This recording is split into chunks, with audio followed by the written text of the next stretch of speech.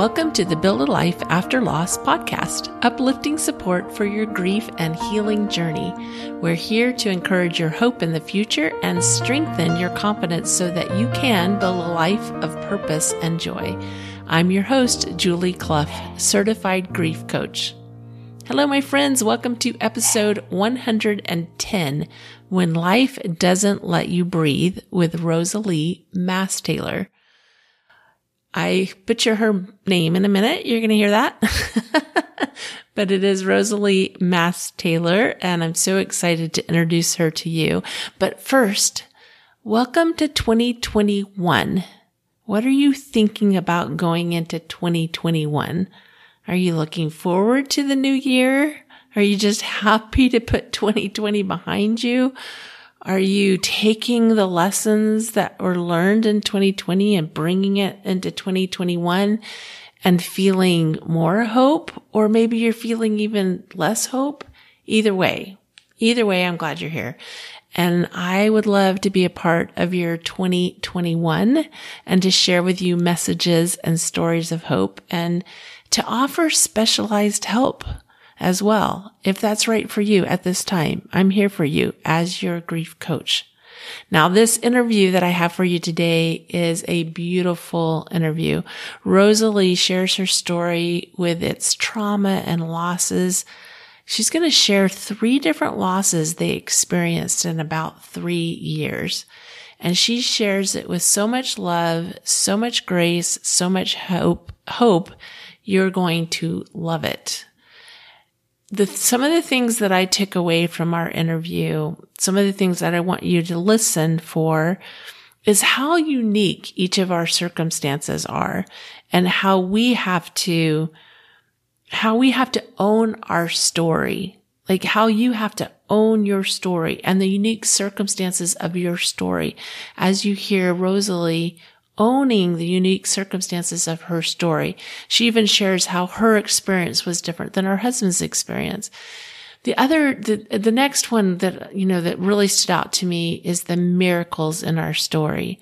Like, we pray for specific miracles and sometimes those don't happen, but along the way, if we're paying attention, we'll see that there's other miracles. If you've read my book, Miracles in the Darkness, you'll notice that I share a lot of that with you. I didn't get the miracle of my kids living through that accident, but there were many other miracles that happened. Rosalie also shares how she helped her son with a loss. And I feel like that her sharing that part of the story is super important as we help our children through losses. Either they're experiencing specific loss for themselves or they're experiencing the loss that occurs because of circumstances in their life. And the idea of getting support, listen for the support that Rosalie proactively sought and also that she accepted support from the people around her. Another thing that really came out in this interview was dealing with the what ifs, dealing with the things that we want to argue with about what happened. How do we deal with that? And lastly, the power of prayer. A few different times through the interview, Rosalie talks about prayer and how that helped her and what she learned from that. Okay, let's dive right into the interview. I'm thrilled to have Rosalie Mastaylor. Yes. Okay, I'm going to get it right. We were just talking about that. It's Rosalie Mastaylor. I'm so excited to have you on the show today to share some of your experiences with loss and some that we'll all relate to and some that will, be kind of new experiences for people to hear that actually create grief. So tell us just briefly, just a little bit about yourself, and then we'll go right into it. Well, first of all, thank you for having me. I really appreciate the chance to share our story. And just a little about me. We're currently living in Texas, grew up in Southern California. and I have three little boys. I wish I could say all of them were little. They're still little in my mind, but my oldest is 10, middle is 7, and the youngest is 3. And I am a stay-at-home mom, but I also do a lot of stuff on the side. I teach music and craft and just fun stuff like that. Wow. Very fun. We have a lot in common. Where in Texas are you? Central Texas. Central Texas. Near Austin. Oh, okay. Fun. Yeah. We lived in Dallas for a while, and then we lived in Houston. Up until 2015, we lived in Houston. So I love Texas. So I appreciate that. And I also taught music, and I also really enjoyed crafts. And that was kind of my social circle, was the crafting world. So yeah, that's really fun. So tell us a little bit about, I know this involves your oldest son. Tell us a little bit about your story, kind of what happened, and we'll just start there. Sure. In 2015, my son was attacked by my husband's police dog. It was the dog that lived with us. He was with my husband all the time, and we had him for about a year, and we don't know exactly how it happened, but he walked into the backyard and the dog was out, and the dog attacked him. It mangled his leg so badly that they had to amputate it. And that set us on a very long and challenging recovery of trying to get him to walk again and also heal from the trauma and adapt to a very, very new life. Yeah, I can't imagine what that must have been like for you and your family. My word. So this happened kind of like in the middle of the day, and then tell us a little bit about like how that happened, like how, what the first response was, where you went. So I was gone, which I feel like adds a whole new level, because I think that was really hard for my son because his mom wasn't there. And after the fact, that's what he questioned the most, was why weren't you there? And had that fear of, oh, mom leaves and something happened to me. So I was gone on an errand. And so it happened while my husband was home, and he was actually taking a shower at the time that the attack happened. And there's a lot of details of the attack itself, but basically once my husband got to Hunter, 911 was already called, and we ended up rushing him to the airport so that he could be airlifted to the children's hospital. I didn't get a call until the paramedics were there. And that's when I was told, Hunter's been bit. You need to get home right now. And then how long was his recovery? Like, how long was he in the hospital? What did that look like? So they tried everything they could to save his leg at first. They weren't super hopeful, because what happens with young veins and those arteries they try to pump I'm trying to think of the right word. Sorry. So they tried to save his foot, but the blood flow wouldn't return. So basically what they did is they put the bones back together and try to stabilize it as best as they could, tried different medicines, tried everything for about 3 days. And each day it just got worse, and his foot turned black and blue. And that's when they decided, that leg needs to go, or it's just going to keep getting worse and we could end up with more complications. So they amputated his leg, but they couldn't close it up because of the infection from the dog bite. And so they had to leave it open. And then he had the final surgery a few days later. He was in the hospital for a total of 11 days, and then came home and then started on the recovery of physical therapy and learning to walk again. And during this time, where were you? Like, what was happening for you? At first, I feel like those 11 days were a journey in and of itself, on top of the recovery after that. Because at first I felt like we were going to get a miracle. and that they were going to save his leg, because it was still intact enough in my mind for it to be okay. And I just felt like something this bad couldn't happen to one of my children. Mm-hmm. And so for those 3 days, I just prayed the hardest I've ever prayed in my entire life. And then I finally had to come to terms that he's going to lose his leg, and I need to accept that, because I want him to accept that. And then they did the amputation, and we moved on from there. I think your explanation there, like your feelings and your thoughts there are so common. Like Mm-hmm. we want the miracle. Yeah. Want the miracle. And so we believe in the miracle, which is a great thing. Mm-hmm. A great thing to believe in the miracle, because miracles do happen. But sometimes the miracles are a little different than what we expected. Mm-hmm. When they did the amputation, was it to the ankle, to the, does he still have his knee? He still has his knee, which right there is a miracle in and of itself, because that knee, that is a huge life change. If he lost the knee, it would have been so much more different. The prosthetic would have been different. So when all was said and done, and my husband and I were able to reflect on everything, and we thought about where he was bitten on his body, we felt so strongly that was literally the best place that he could have been bitten, because it gave enough limb below the knee to have a good use of prosthesis. Yeah. And right there, you're sharing like the miracles that did happen, right? Mm-hmm. A miracle that that his knee was intact, that they were able to save that.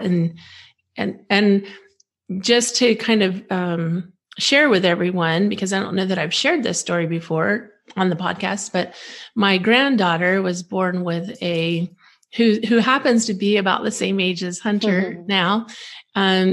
She was born with a condition that ultimately resulted in her foot being amputated just before she turned 4.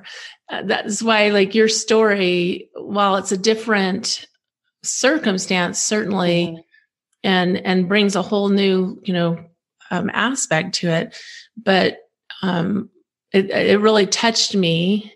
Your Mm-hmm. story of your son and what happened, and his living with a prosthetic now, as I watch my granddaughter, and she does so well. Mm-hmm. But I know that I watched her parents go through the struggle of making that decision to amputate, when that, her parents being my daughter and my son-in-law. And so I feel really, really connected to that piece of the story, and how, and the other aspect of that is they had some knowledge it was going to happen. Mm-hmm. So they put some things into place, and I'll just mention a couple of things. And that was that they started talking about it with her, and started getting her used to the idea. Yeah. They introduced her to other kids that had a prosthetic. And so she got familiar with the prosthetic, and seeing that, it's normal to Mm-hmm. not normal in that, everybody has a prosthetic, but that it's okay, that it can be a part of normal life. Yeah. And so they had that advantage, and you didn't. Mm-hmm. And you're dealing with this huge change and the trauma of the experience. Yeah. So what happened when you got home? It was our first day home, I feel like, was so, of course, so nerve-wracking, because it was, he had to come home with a PICC line. The infection, because it was a dog bite, the infection was very stressful, because he had to be on heavy doses of antibiotics for weeks after the hospital stay. And so there was a part of me that just was so stressed out to bring him home, because he didn't have 24-hour care. And now I had to jump into this mode of not only mom, but also a nurse. And that was really hard. Luckily, my mom is a nurse, and my husband's mom is a nurse, and they both stepped in and really helped with that.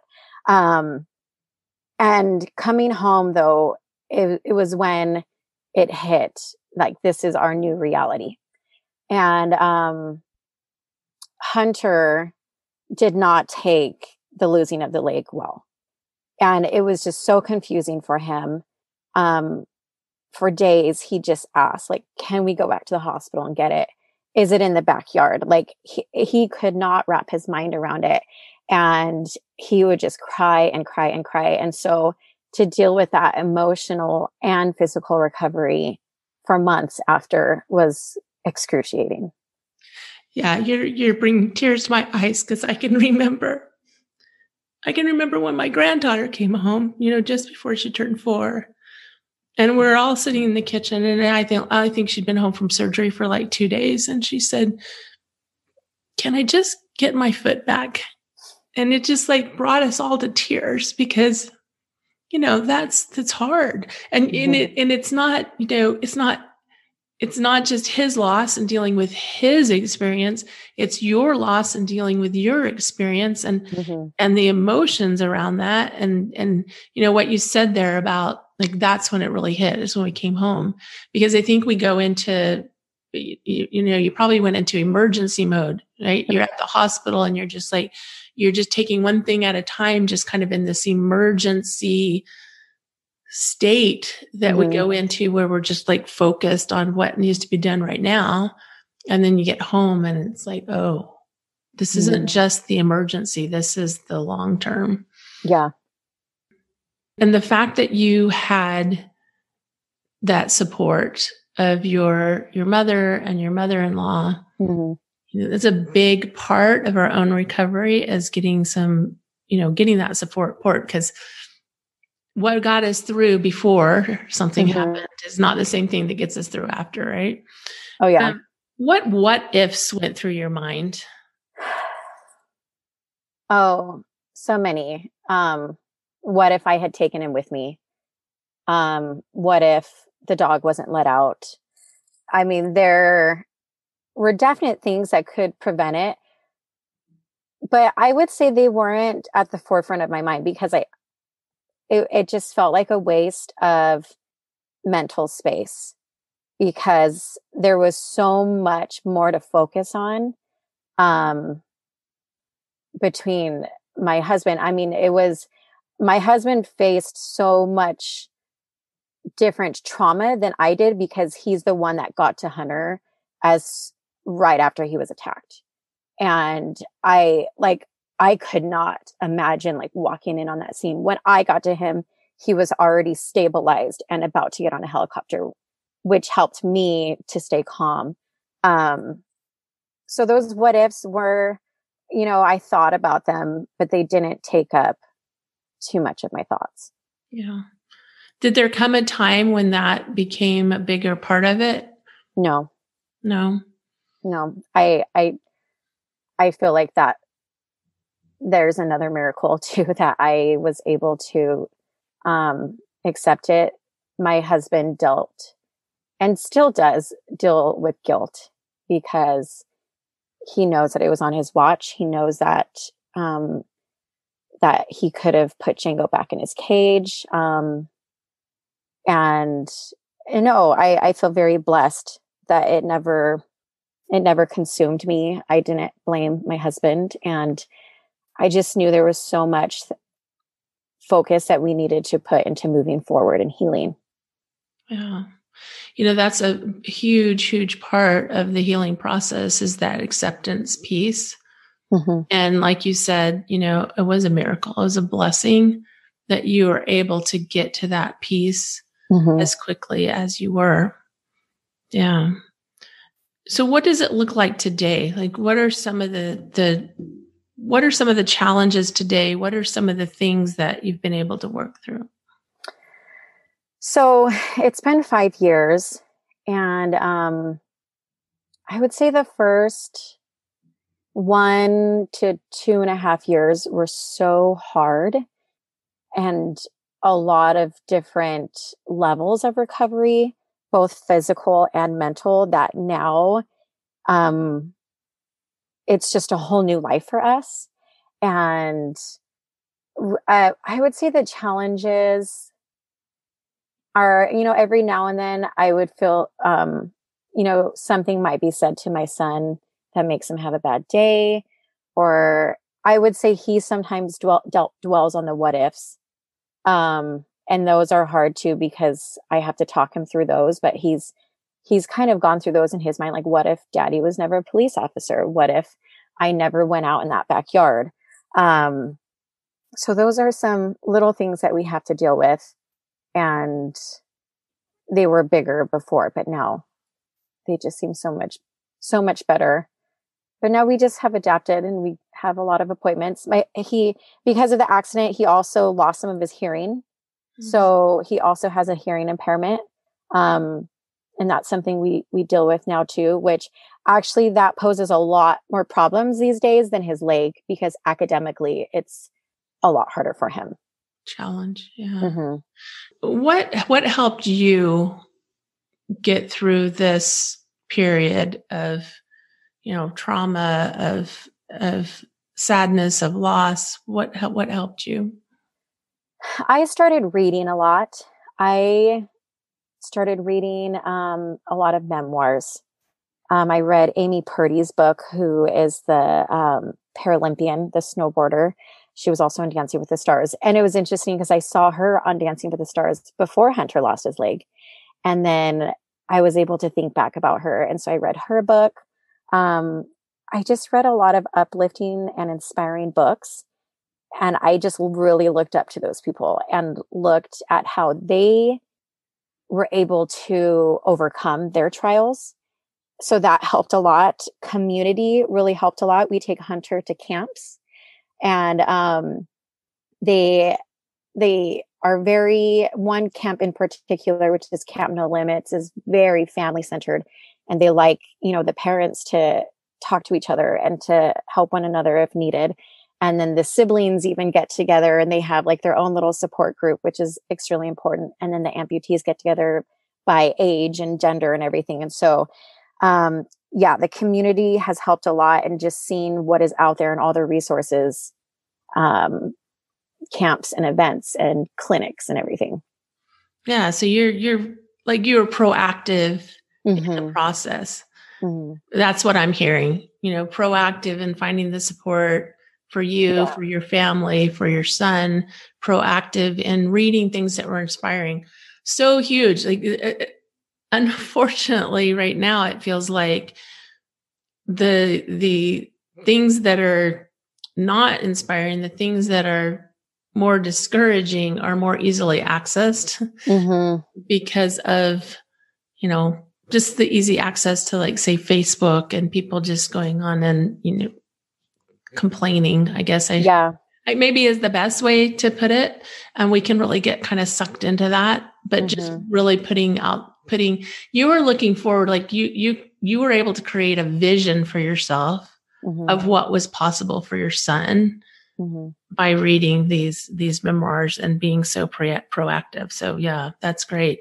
Now, as we were talking before we went live, you mentioned that there were some other things that happened in, I think you said, like a 3-year period. So this wasn't the only loss you guys experienced. It wasn't the only hard thing that happened. Share mm-hmm. a little bit about that.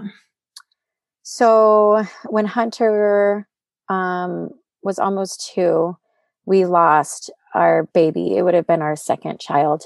And when I was about 16 weeks pregnant, my doctor spotted something and realized that something was wrong. And after a few weeks of going to a specialist and getting some tests done, we found out that she had Turner syndrome, which is a chromosomal defect, and that it was just a matter of time before she passed away. Mm. What was that like? That was probably one of the darkest times of my life. To carry a baby that I knew I would never be able to raise was really hard. At the same time, I was grateful that I was still carrying her.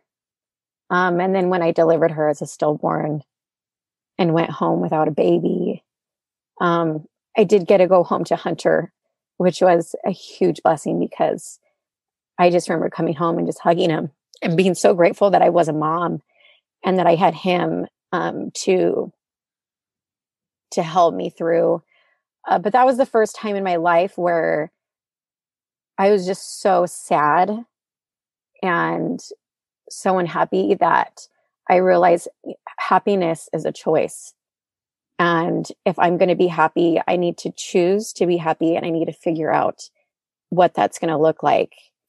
And I think that really, really helped me when Hunter lost his leg, because I was able to get through that dark time. And I also remember praying and just begging God to not let me go through something hard again, because it just hurt so much. And I just remember getting the answer to that prayer. And the answer was, have faith, continue to have faith. And at first I'm like, no, I know what that means. Like, I don't want to have, I have faith, but I don't want to have faith that I'm going to be able to get through something again. Cause that's how I just knew what that meant. And that first night in the hospital and being next to Hunter's bed, that moment came back to me. I'm like, okay, I have been prepared for this, and I know I'm going to get through it. It wasn't easy by any means, but I knew I would be supported and sustained. Wow, that is so beautiful. 100%, just that realization, all that understanding that you received during a really difficult heart. I can't imagine I mean, just the thought of carrying a baby, knowing that she wasn't going to survive. Mm-hmm. What a difficult, challenging time. And then to have all of this understanding that came from that, understanding of like the sadness and the darkness, and that things can get better, understanding that, God's there and you have faith and you can move through. It doesn't mean it's going to be easy, mm-hmm. but it's possible. It's possible to move through. And then something else happened. What else happened after that?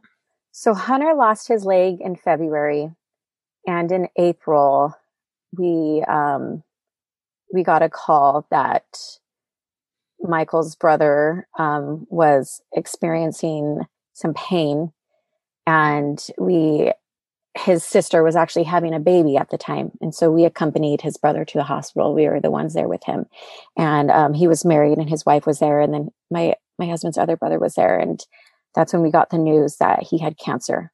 Mm-hmm. And part of me was like, okay, he was in his early 20s, and it was testicular cancer. And like, okay, like he's going to get through this, but he might die. And because it's cancer, like that's one of the scariest words I think anybody could hear. And he got surgery right away, but it had spread too far by the time they had caught it. And he went through chemo for months. And then 5 months after his diagnosis is when he passed away. What was that like for your family? You don't realize how much just one person can make so much difference in your life until they're gone. I feel like we think about like wars or 9/11 or shootings, and we see the numbers like, 12 people died at that shooting, 1,000 something died at this event. And we put so much weight into those numbers, and then you lose one and just think one is just weighs more than you can ever describe or explain.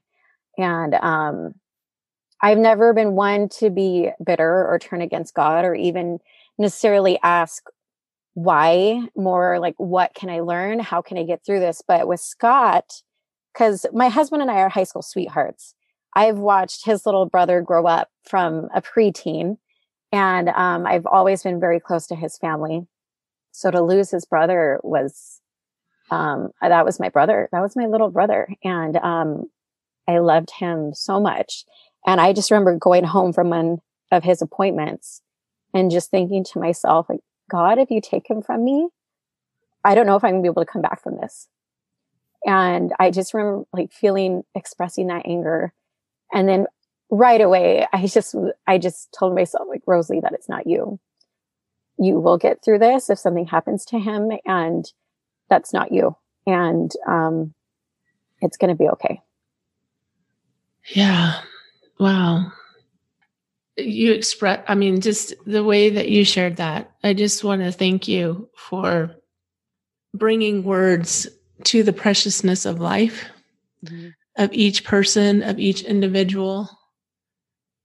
It really is just monumental when someone we love and we care about is such an integral part of our life and has been, and then they're gone. It just really creates such a hole in our life. Yeah.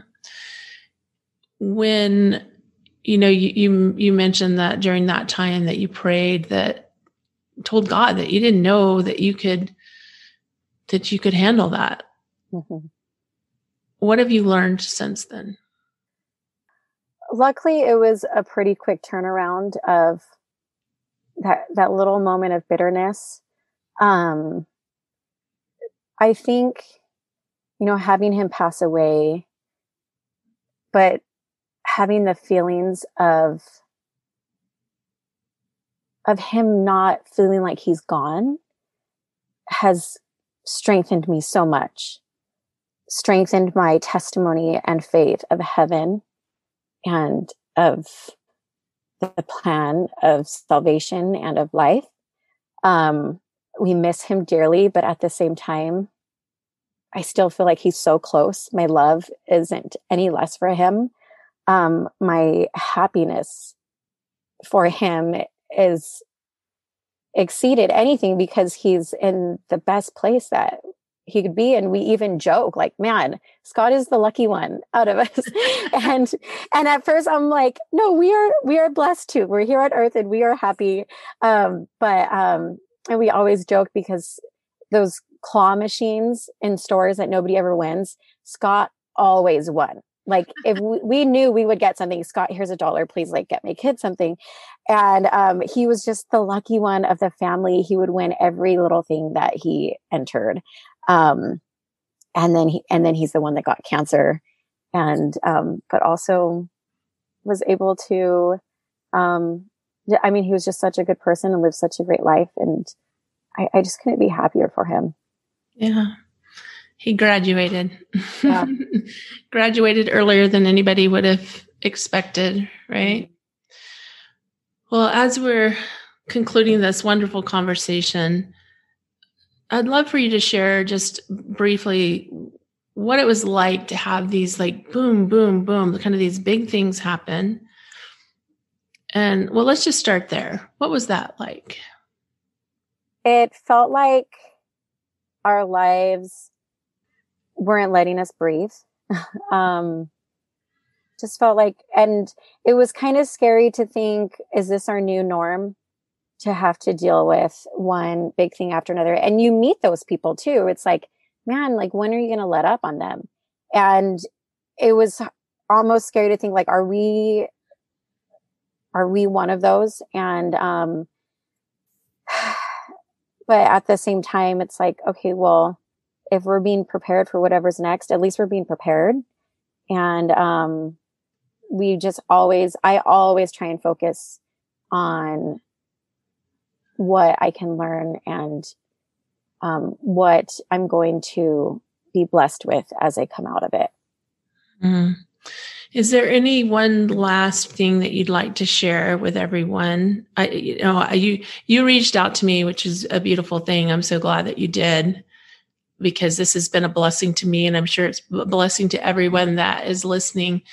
Is there, and you expressed, I was going to say, you reached out and you expressed your desire to share your story in order to help others, and which I think is just a wonderful thing. Is there any last thing that you would offer to people that are going through difficulty? I have been able to learn so much about healing, and grief and recovery. And I think one of the biggest things I've learned is to be patient, because even though I was focused on it and even though I knew it would come, there were moments and there was still a part of me that felt like it didn't come soon enough. And I think that's an easy trap to fall in. And I did fall in that trap because I felt like I should feel this way by now. And I don't, even though I was accepting and even though I was positive and felt peace, there was still a part of me that struggled with, I'm at this point and I want to be at this point. So I think that's always my biggest thing is you have to be patient. I hate that saying, it's, time heals wounds and it's like, no, I don't want time because I'm not in control of time. Mm-hmm. I can't fast forward. And I think that's what we all want when we are trying to heal from any loss. And, we do have to be patient and just try and take it in strides and take it day by day and embrace what you're going through in the moment and not try and take yourself out of it to move ahead. Mm. Yeah. So important. But the time is important, mm-hmm. but then it's also it's what we do with that time. Yeah. And you put yourself in a position for healing by getting the support that you needed, by looking for the uplifting messages that were out there, by being able to create a vision for the future mm-hmm. Of good things still coming, and the additional support that you got from the community. Mm-hmm. That's a wonderful thing.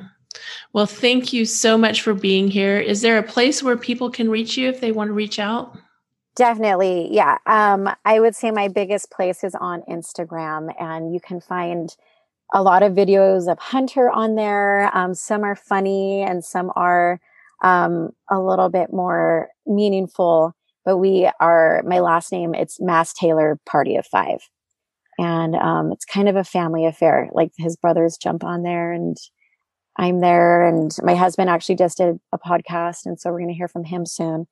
But it's a fun place to be. At least that's what I want it to be. So I hope people come and just take a while and check us out. Awesome. Yeah. Mass Taylor Party of 5. Yes. On Instagram. Perfect. Well, beautiful. Well, thank you so much for being here, for sharing your story and your insights and your love and your gratitude, all the beautiful things that you shared with us today. Thank you so much for having me. I truly, truly appreciate it. Rosalie is so full of hope and encouragement. Be sure and go to Build a Life After Loss on Instagram and share your appreciation for her wonderful message of wisdom. You can go to the post. You'll see her picture. You'll see episode 110, and you can share what you learned. I shared some of the things that before the interview, some of the kind of the points that really stood out to me in the interview. But I'm sure there's other things that you gained, and I want to hear about it. And also, maybe it was some of the things that I shared, but it really stood out to you. So go to Instagram, go to Build a Life After Loss, share with us what you learned, what you took away from this interview, and especially share your appreciation to Rosalie, because she reached out to me and said, "Hey, I've got this story and I would love to share it." And I just really am so grateful that she is sharing this story. It's so important. It's so important. She shared in the interview how hearing other people's stories, like reading the book with Amy Purdy, like how much that meant to her to see how somebody else dealt with a similar loss. And I think this is really important, that we are human beings experiencing human experiences, and we help each other by sharing. Also, you can find Rosalie on Instagram at Mass Taylor Party of 5. And that link and the other links are in the show notes. There's no accident that you are here. Like, there's none. If you read my book, you know that a few years ago, I felt inspired. I felt truly called. I don't even know how to describe it. But I knew I was supposed to do something, I was supposed to do something with my story to help others who were suffering with loss like I had. Like it was a journey to figure out what that was. But here I am now, trained as a grief coach, offering how I went from being an absolute puddle on the floor, unable to manage my own life, to living a good life full of hope and love and good things. Like it's a miracle. And this didn't happen overnight. Yes, time is involved, but there's more than just time involved. I can't tell you how many times over and over and over again I read, especially on Facebook, on these groups where people say it's been 10 years and it was like it was yesterday. They're still in that same amount of pain. And if you're dealing with that, if it's been a year, 2 years, 3 years, 5 years, 7 years, 10 years, it's okay that you're exactly where you are, but is it where you want to stay? Like, do you want that to be your story? That you were in pain for 10 years, for 20 years, for 30 years, that you stayed in pain the rest of your life? It's a miracle that I find myself where I am and I can see the path that got me from where I was to where I am now. And I offer that to you. I offer you that same encouragement. If you're looking for what to do next or how to rebuild your life, you are in the right place. Again, I'll mention that I offer a free call. Like all you have to do is click on the discovery call link and schedule a time and we'll talk and we'll see how it fits. The other option is on Thursday. I want you to put this on your calendar. On Thursday, January 14th at 2 p.m. This is Mountain Time. Join us for a free webinar. It's totally free. Healing Your Grieving Heart. Now, you're going to say to yourself, I don't need to go to this webinar because I listen to the podcast. I'm getting what I need from the podcast. Okay, I get it. But in webinar form, when you can see the pictures where I can draw it out for you and kind of show you what's next, it's 30 minutes of goodness to help you on your way to starting 2021 to be your healing year. I know you have a lot going on, but you are important. Your healing is important. Make it a priority. Quit putting off the things that will help you. Quit putting those things off. Register. When you register, we'll send you the replay if you're unable to join us live, because I get it. You have kids to homeschool, you have kids to pick up from school, you have dinner to prepare, you have jobs to be at, all the things. I get it. But don't keep putting yourself on the back burner. It's time to make yourself and your healing and your happiness a priority. Think about how much better and easier everything else in life is going to be if you figure out your healing, if you figure out your happiness.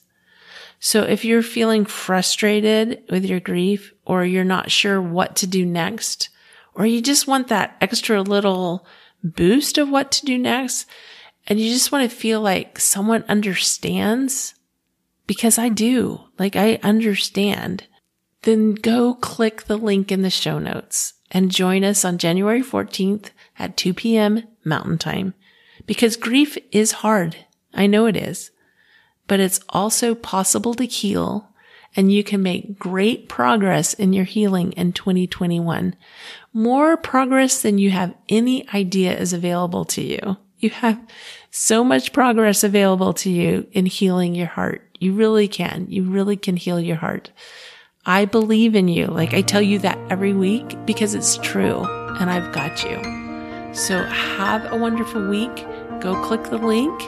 And remember, again, I'm going to remind you, I do. I believe in you. I believe in you. I believe in your healing. Love you. Bye.